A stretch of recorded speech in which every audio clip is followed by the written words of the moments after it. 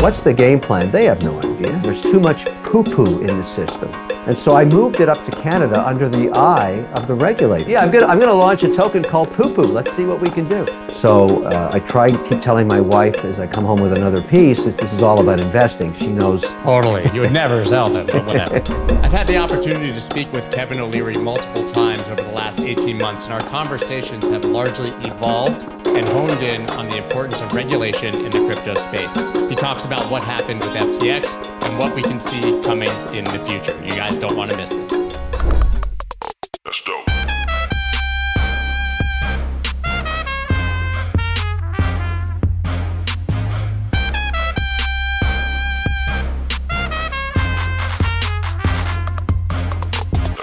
You and I have spoken at somewhat regular intervals over the past year, 18 months at this point, about every 6 months, the last time being in October in Vegas. At the time, there was quite a bit of contagion in the crypto market. Obviously, the biggest shoe dropped with FTX after October. Has anything, as a result of this contagion, the FTX debacle, has anything fundamentally changed? What's your bird's eye view of the crypto market right now? Well, first of all, an update on FTX. It's moved, the narrative there has moved into recovery. And so when you think about the hundreds of cases that have been brought from litigation, and of course the regulators investigating and the bankruptcy courts involved and the various constituencies that have interests, this will take, 5, 7, 10 years to resolve itself. But there's already indications that $5, $6, $7 billion are floating around. And yet we still don't have any records. So those that had accounts on FTX are still waiting for the backup files. And there's talk about lighting up the exchange again, geo-locking it or locking it, gating it so you can't extract any assets, but at least you can see what you still have in the accounts. So all of that's going forward. Now, if you could call a silver lining out of this, there's two forks in the road regarding the entire crypto market to think about. The FTX debacle or alleged fraud or whatever you want to call it poked the bear in Washington, D.C. And immediately there was yet another Senate hearing. And I attended those hearings. I testified at them. And while in Washington, I got a chance to meet with some of these senators. And I can tell you with certainty that there's a certain fatigue. That's a good word for it. They're tired of gathering every 6 months when the next crypto company blows up and goes to zero. They're quite agitated. They're done with it. And so they have decided to start pursuing a more aggressive regulatory tone. And you've seen that in some of the activity that's going on in unregulated exchanges, the scrutiny, the Gensler activity at the SEC. There's a real crypto winter going on here. Now, Bitcoin itself has had a bit of a recovery, and there's been some trading range between that high 16,000 and 23,000. But there'll be no advancement in crypto until we actually resolve this regulatory gridlock. And so the good news is, and I can give you a little more granularity, Senator Toomey left, he retired, and he was carrying let's call it the digital ball, the digital baton in the Senate with his staff. And now it looks like Haggerty is picking up the ball there. And we don't know yet what that's going to look like, but these senators were after one thing. They wanted digital payment systems to be advanced. And so that's not the entire crypto market or NFTs or anything. It's just that they're saying if there's a way to use the American dollar on a digital basis to become the world's payment system, they'd be interested in that. And that's where I think we're going with the next set of hearings. Now, that's one side of the ledger. And I said the other fork in the road. Here's the other fork. Unregulated exchanges, or let me repeat that, unregulated exchanges that issue tokens as faux equity or fake equity. And this was done often. FTX did it, Binance does it, to entice you to buy these tokens to get trading credits on the platform. The regulator really doesn't like that at all. And indeed, those tokens, the FTT tokens, were the downfall or the final knife in the back of FTX, $550 million forced down their throat the week of November 6th, which caused no choice but a bankruptcy. And whether or not these alleged frauds are discovered the way everybody's speculating, that'll come out in court. But there's another giant token out there, BNB, and that's worth about 64 billion. Or is it? And what's it backed up by? And who's auditing it? Where's the transparency? And so it's not clear what the next shoe is to drop. And since you and I last talked, there's been multiple bankruptcies, and the last was Genesis last week. I speculate that there'll be many more. We're not done here. There's so much garbage still floating around in crypto that has to be flushed out of the market. And then I think what will happen is we'll come out of the ashes like a phoenix rising with what the merit is of crypto, the potential of crypto. After all, crypto is just software. There's nothing nefarious about software. It's all the bad actors and fraudsters and all this stuff that have caused this debacle. But I believe that in the next 5 years, this will be the 12th sector of the economy. However, with one caveat since we last talked, most of the players that you know today that make up the crypto market won't be here because they have no idea on how to make market or make money even in a regulated environment. And so when they have to face the realities and the costs and the burden of regulatory compliance, they won't survive. And so there'll be a whole new cast of characters that come in that are more used to working within a regulated environment and bearing the cost of those and knowing how to run a business under the scrutiny of regulation. That's the transition we're going to make. That was a long answer, but that's exactly where we are today in crypto. We've got a long way to go to flush out the garbage. At some point after FTX, I tweeted something to the effect of Wall Street's going to come in and buy up this entire industry for pennies on the dollar, right? And my premise since then has been that we're going to see massive distressed asset funds and investments from the biggest players on Wall Street. And that really aligns with what you're saying here, right? What you're basically saying is that the people who have been doing this for years in other markets don't care if it's crypto or if it's tulips or if it's stocks or if it's Forex. It's all an asset that they can trade. And so maybe that's who's going to come in and start controlling this industry. Well, you're 100% right. In fact, you can see this starting to happen now. There's various pools of capital and syndicates being formed to bid for the assets of FTX. The most valuable one is the portfolio Alameda has. And within there, a lot of the investments Alameda made, leaving the whole alleged, fraud out of the equation, is many, many different projects that have merit in crypto. And so you also have shares of Robinhood, you've got shares of WonderFi, and these are publicly traded companies. Those shares are valued every day on the open market. And so there's assets there to be bought.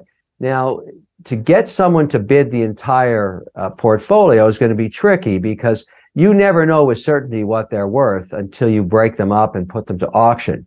But my guess is it's going to be in that $1.5 to $2 billion range, and bids will be taken, and we'll just see who ends up at the table for that. But it is a process. We're going to have to wait. But the idea that there's no value in FTX, I would say is not correct. There is value. We just don't yet know where it is and what portion of it was stolen and what wallet it is. All of this materiality has yet to be discovered. Yeah, I would say that it's been increasingly seeing optimism that there are a lot more assets than people believed at the beginning. I mean, markets were trading FTX claims at 9, 10, 11 cents in November and December. And as you've said, now we have billions and billions of dollars sort of being found left and right. So maybe it won't be quite as bad for creditors as everyone thinks. I want to go back to your point about regulation. The senators are really talking about this and they're tired of it. I guess that begs the question whether they're going to come in now more heavy-handed because of what they've seen, or if they're just more compelled to get something on the books that starts to give people clarity. I would hope it's the latter, but I have a sneaking suspicion it could be the former. It's the former. They're going to come in heavy-handed. They have started a wide range of investigations and pursuits of all kinds of transactions that have occurred over the last 36 months. Recently, you saw they went after an exchange no one even heard of, chasing down transfers from one wallet to another. They're not happy. They're tired of this. And they've got a lot of constituencies in the various states that have lost hundreds and hundreds of millions of dollars. You think about a stat that's very disturbing. If you look at the last 24 months of crypto trading, I don't care whether it's a centralized or decentralized wallet, 80% of the people that bought into crypto on a consumer basis or even institutionally have lost 82% of their money in the last 2 years. There's a lot of really unhappy investors everywhere, not just in the US geography, all over the world. And so you can expect the same kind of heavy-handedness in every geography. The likely outcome is what occurred up in Canada. It was the first license issued to a company called BitBuy. It was the very first broker-dealer attached to an exchange license issued by the Ontario Security Commission. It was very, very restrictive. It started with just 11 tokens. Now it's up to 32. Every single one of them is monitored by the regulator. There's no commingling in the accounts. They're the largest in Canada. They also have a staking license, one of two. So what I did, and I have to be in full disclosure, I became an investor in that platform because it's a public stock called WonderFi, because I needed a place to actually transfer the remaining of my crypto assets that weren't in my FTX wallets. I had big positions in Polygon and in Bitcoin itself and Ethereum. And so I moved it up to Canada under the eye of the regulator. So I have an account there. It's highly scrutinized. And the only way that operation gets to keep operating is to stay compliant month by month with a proof of assets and total transparency and audit and everything else. So that's going to be the passport format for every geography. I think the Swiss will adopt it. The exchanges in Abu Dhabi, in London, England, undoubtedly the SEC. And so this passport idea, because one of the tricky aspects about crypto, let's just take Bitcoin, it doesn't trade like a stock. It's 24/7 in every exchange. You can trade it anywhere. So you need to have a passport system that says this exchange falls under the passport. It's operating in compliance in all of the jurisdictions where it's granted a license, so that it has the ability to attach to the banking system in each geography for offloading and onloading fiat currency. And that's what the value of that license will be. I think this is all coming.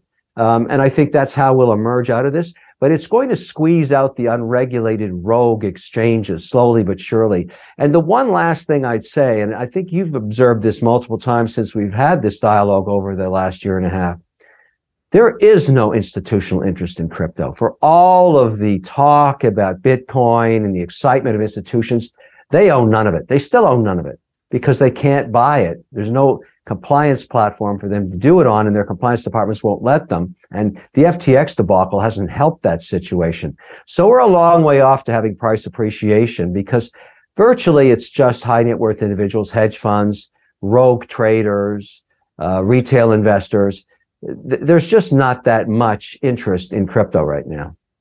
Yeah, I think it's important to differentiate the kinds of institutions, because we talk about institutional adoption, but to your point, that really is crypto native hedge funds or traders who are looking to make money on the asset, but there's no real adoption there from the pensions and the endowments and the really large institutions that we're talking about. What you described is sort of another fork, right? You have things going in the highly regulated direction, like you, who said, I'm going to remain with a centralized exchange or broker, but they're going to be highly regulated. And then we've seen this massive move towards self-custody as well. Sales in ledger wallets, coins leaving exchanges, and those people perhaps will go to fully decentralized exchanges and DEXs, but that really doesn't leave much room for unregulated centralized platforms. No, I don't think there will be much room in the next 36 months. They'll be squeezed out of existence. And that's exactly what the regulators want. The institutional hedge fund is a rounding error. These funds are sort of $150, $200 million, which may sound like a lot of money, but it's irrelevant. Nothing. Completely irrelevant. And so what they do or don't do just doesn't matter. What we need is an allocation of 1 to 3% with sovereign wealth and pension. Then you'll start to see price appreciation. And one last thought that I've learned through this. We went back and looked at the volatility of our portfolio pre-FTX and now post-FTX. We had 32 positions on pre-FTX collapse. We now have 7, and we're getting the exact same volatility with a fraction of the actual number of tickers. So you don't need to own everything to be exposed to crypto volatility, whether you believe it's to the upside or downside. And that's the other shoe to drop. 10,000 tokens, most of them worthless. They'll eventually just go to zero because of lack of volatility and lack of volume. They're irrelevant. And so that will also be flushed out of the market. So all of this crap will be scraped like the patina off rusted iron with a spatula from the sky. And I think it's great. Has that been a result of you exiting positions or largely because of what was on FTX and now that's in bankruptcy and it's a question mark? Because it's going from 32 to 7, 25 coins disappeared. Yeah, exactly. They were scraped, they were stolen, they were transferred, they were allocated to who knows where. That all happened, I think, November 10th to all the wallets on FTX. And so in the interim, to bring back our allocation, we simply went into the market and bought new positions in Bitcoin, Polygon, Ethereum, HBAR, just a few, 7 positions. And we've noted, and we've gone back and tracked, because we mark to market every 24-hour cycle. You don't need any more than 7. You're getting the same volatility. That is a really interesting point, because a lot of investors believe they need to diversify, but it's very clear if you're in crypto that diversifying into multiple altcoins is just diversifying to a bunch of correlated assets that are completely rocked with any slight Bitcoin movement or news in the market. Plus, they're worthless. They're crap. That's the best way to look at it. Just because somebody issues a token and calls it, it has relevancy, what happens is it never has merit because there's no way for it to make money. The reason Ethereum makes sense or Polygon is there's enough applications there paying the fees so that eventually that platform can be profitable from an economic value point of view. And so you should really think that through when you invest in any of these platforms or these new projects. Who's going to use it? When are they going to use it? And because I think the ability to raise capital now, I get approached every day with the next crypto project. And I always ask these entrepreneurs, what's the game plan? They have no idea. And all of them were woefully underprepared for prices to go down 80 or 90%. Their treasuries were in their own tokens. That's how they were paying their salaries. This has been, to Warren Buffett's point, we know who's swimming naked, right? Yeah, exactly. And it's one of the challenges on the Alameda project portfolio is to figure out how many of these companies actually had FTT or BNB on their balance sheets and we're calling that value. Because if I'm a buyer with cash, $1.5 billion cash, and it's all full of that crap, then I'm going to have to mark down the value of the company itself. Yeah, that's a massive challenge. I actually just interviewed the CEO of a company called Xclaim, and they're trading FTX, Voyager, Celsius, BlockFi. It's a marketplace for people to buy and sell claims. And they sort of had the same observation, is that what people believe their claim will be is not anywhere close to what it's trading for on the open market because of the time decay of getting paid and because of what you just described. Nobody really knows what's under the hood here. No, that's the problem. There's too much poo-poo in the system, if I can use that word. Hey, you can use worse words than poo-poo here if you'd like, openly. So in fact, that's a good idea. I'm gonna launch a token called poo-poo. Let's see what we can do. Oh, put a dog face on it, you'll be $1 billion market cap within a week, unfortunately. But sadly, that's actually probably true and means that maybe we haven't quite learned all of our lessons yet. I've said to qualify that, I'm saying that facetiously. You know that, right? I'm well aware that you're saying it facetiously, but I'm saying that if you did it, it would probably work. And that would be yet another one of those pieces of crap that you're talking about that would eventually have to get flushed out. I just think, call it what it is, poo-poo. That's it. Anyways, to me, it's a great opportunity to flush out the garbage. And I think we're going to get there, to your point. It's a very good inflection point to grow something of value out of this whole mess. So BNB obviously is of concern to you. Do you have an expectation or a fear that could be the next large collapse Binance? There's been a lot of conjecture around that. You could also argue that this has been a massive stress test for them, that they've survived. So it could go either way. Yeah, I mean, I don't put any assets on any unregulated exchange, decentralized, centralized. So it's not no concern to me. I don't own any of it. I would think whoever the shareholders are of Binance would be concerned about all the regulatory activity, like bees humming around a hive right now, not just the US regulators, all the regulators. And so one of the challenges of successfully putting your competitor out of business is you poke the bear in every geography. Every regulator is looking at this now.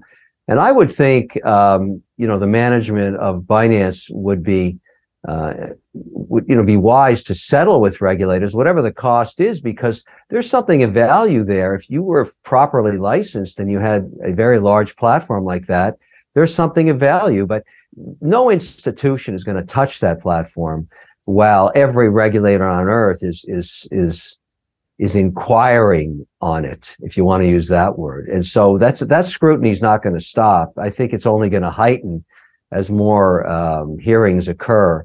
The rumored next set of hearings is late February, early March in Washington, but not around the FTX issue, or even Binance for that matter. I think it's more about trying to figure out the next steps on regulating digital payment systems. And I think that'll be a good development. I think that's a bipartisan effort, probably around the idea of regulating stablecoins in the U.S. domestic market and abroad out of the SEC or whichever regulatory body takes that. Payment systems, and I'll give you a good example of why I think there's a lot of pressure to move in this direction. Let's just take the SWIFT system. Let's use a use case. I'm a good example of a use case. I'm a huge watch collector. And there's a trend going on. My watch assets, my portfolio, have outperformed the S&P for 5 years in a row now. So I try and keep telling my wife as I come home with another piece, this is all about investing. She knows. Totally. You would never sell them, but whatever. I would never. But the point is, let's talk about the challenges. There's a new generation of watchmakers. A very famous case of a French national named F.P. Journe, who started 22 years ago. And his watches have become, he's a living Picasso watchmaker. You've got 4,000% appreciation on the early pieces. Many of them trade that you bought for 17,000 in 1920 or in 2020 for, $17,000. They're trading for 1.2 million now. And so he only makes 800 watches a year. So everybody in the watch community, in the hardcore collector community, it's a global community. We all know each other, is looking for the next F.P. Journe. And along comes this young Frenchman who does the same thing and moves to Geneva, in the Canton de Genève, to set up shop. Simon Brielle is his name. And he comes forward with a dial design no one had ever seen before. Stunning, unbelievable. He makes 12 production watches and out of white gold and 5 out of titanium, of which 1 through 5, 1, 2, and 5 are staying in his museum. 3 and 4 are being sold. Now, every collector on earth wants 3 and 4 because who knows what that'll be worth in 20 years. There'll only be 5 of them.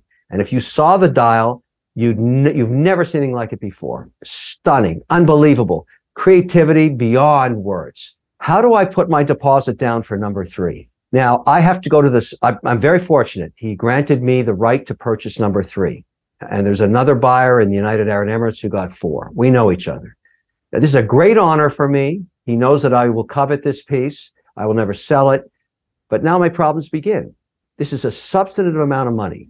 I have to put it into the Swiss system in New York, transfer it in US dollars to Zurich. Takes 3 to 4 days. Who's getting the interest on my money? I'm not. The bank is. They've got my money tied up in their archaic 55-year-old SWIFT transfer system, and I don't get any interest. It arrives in Zurich. I have to transfer it into Swiss francs for Simon. They clip me for 20 basis points. What value did I get out of that? Nothing. I could avoid all of that crap and all of that time by simply transferring a stable coin to Simon's account. if the Swiss regulator would allow it, if the US regulator would allow it. They don't. And that's the competition. Every day there's billions of dollars tied up in the SWIFT transfer system all around the world. And basically the banks are laughing at you as they take your interest, and there's nothing you can do about it. And then 1 out of 20 times, 1 out of 30 times, they lose your money. 6, 7, 8, 9 days. The senators know this. They know there's innovation. They know there's a path forward. They've got to find a way to let that innovation become an American leadership position. That's what these hearings are going to be about. I agree that stablecoins are the killer app for crypto. You and I have actually talked about that before. They sort of replaced the original ethos of Bitcoin in that regard, which was supposed to be peer-to-peer cash, but obviously is volatile and slow. That really is the low-hanging fruit for them to regulate immediately. But it begs the question then, will they just heavily scrutinize the USDCs and USDTs of the world, or is this the path to a central bank digital currency and the stablecoins themselves will be left behind? No. The innovation will always be in the private sector. The SWIFT system itself, the ACH transfer, was a private innovation decades ago, regulated by the regulator today. There's no innovation in government. You shouldn't expect that from them. The idea that the government could maintain a competitive digitization stablecoin, to me, is foreign idea. You've got to let the private sector innovate and compete and lead. Great innovation never came out of the government. And so that's what's going to happen in stablecoins as well. That's my bet. So if you're going to, I own a little bit of the equity of Circle. It won't be the only one regulated or granted a license, but it's a good one to start with. There'll be other innovations right now. Yeah. Well, at least the management there wants to be compliant. If they have to become a bank, they will. They've been tied up in this process, and every time there's another bankruptcy, there's another FTX, there's another Genesis, there's another whatever going bankrupt, it just slows down the whole process. And there's many more bankruptcies to come. This will wash out all the players. We said this earlier. It's inevitable. All of these guys that have no idea how to make money in a regulated environment are all going to zero. Do you think that we will see regulation in 2023, or would you be surprised to see this sort of kicked down the road? Because, I mean, Gensler hasn't shown very much initiative beyond, obviously, enforcing after the fact. Maybe it just becomes the big political issue in 2024 and we don't see the movement. I mean, that would be sort of the counter trade right now, is that we just remain kind of floating here without much information on what's going to happen for the next year. That's probably a 50% probability, but I think there's also a 50% probability a bill gets forwarded, whether it gets passed or it gets packaged into another bill, yet to be known. But it would be a very narrow bill, and I think it would be around stablecoins. Yeah, I think so too. So is there anything that's exciting you still outside of that as we come to a finish here in the next year? Do you think we'll see any more use cases, any new tech emerging, or do you think that right now we're just waiting for the regulator? We're waiting for the regulator. I think the shift to excitement has moved to AI now with ChatGPT and OpenAI. I mean, that $29 billion valuation, the Microsoft transaction, that's interesting. There's no question that's a game changer, a Google killer, perhaps. Nobody knows. Announcements out of China with other initiatives. This seems to be the new direction, and I think it'll take, you have to wait and see. There's a lot of conferences that are being delayed or even canceled in crypto. There's not that much interest for institutions to come back to Miami to talk about Bitcoin anymore because there's nothing to do there. And so I think we'll have a flat period here, and most of the excitement is around AI. So maybe the next wave will be the integration of AI with crypto, which I know is getting a lot of people excited. So hopefully not on poo-poo coin. Yeah, exactly. Well, thank you so much, Kevin. I really appreciate it. Where can everybody follow you after this conversation? Well, Kevin O'Leary TV.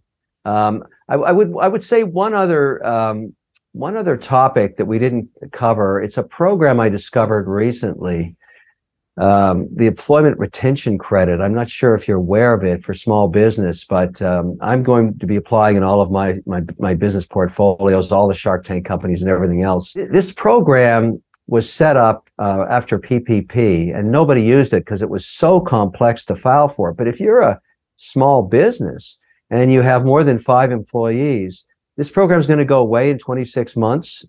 So it was awarded billions of dollars. It's sitting in the IRS. I discovered it recently, and I went through the process of filing for it, and I realized how difficult it was. So I'm setting up the Wonder Trust. You'll see it soon, wondertrust.com, where people can go and take advantage of the group I've assembled to actually process the returns, because it's really complicated. I'm putting all my companies through it, but up to $10,000 per employee if you file and then you wait about 90 days. Fortunately, you need really good payroll records, but this is something next time we get together with, I should have fully operational. I'm pretty excited about it. I would love to hear more about that down the road. I've literally never heard of that. Obviously, PPP was all the rage. Yes, yes, it was. But next time we get together, we can get in detail about it. Perfect. I can't wait to hear about that. Kevin, thank you so much for your time. Always a pleasure. Take care. Bye-bye. That's dope.